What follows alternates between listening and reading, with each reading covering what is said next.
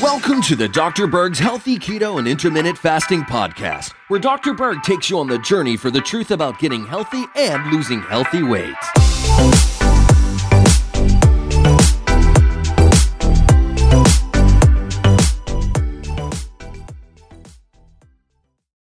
In this video, we're going to talk about what fast foods can you eat on keto. Now, is this the healthiest version of keto? Absolutely not. The quality is not there, but it is low carb. Okay, so the benefit of low carb is huge. But in a pinch, not that you're going to make a habit out of this, sometimes you're not going to have certain foods available. So this is what I'm going to recommend. If you're in Five Guys, now if you're in another country, you're not going to know what this is. It is a burger restaurant. You would just basically get the burger without the bun. They have lettuce wraps, and you can do the pickles, mustard, and peanuts, okay? Don't do the ketchup. Don't do the mayonnaise because it's soy-based and it's GMO. And definitely don't do the fries. So what's really interesting to me is a lot of these fast food places are offering a low-carb version of their food, which is fascinating. All right, Taco Bell, they have something called a naked taco. Instead of the corn wrap, they have an egg wrap.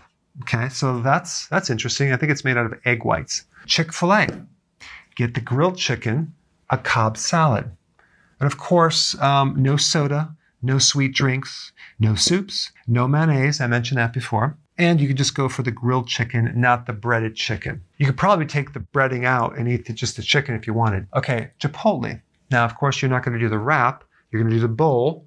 Put your meat in there, cheese, guacamole, peppers, onions, salsa, sour cream, lettuce. Don't do the corn. Don't do the beans. Don't do the rice or the wrap. I'm sorry. McDonald's.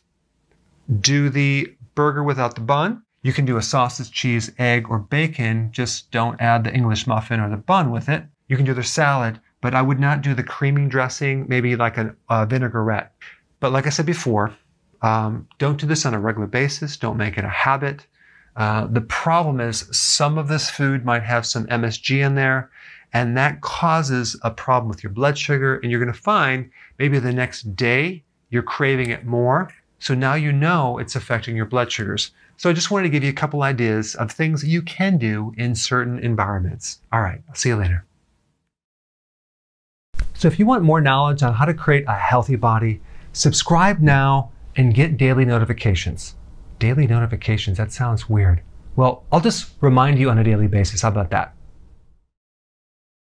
Hey guys, I just want to let you know I have my new keto course just came out. It's a mini course. It covers all the basics and how to do it correctly.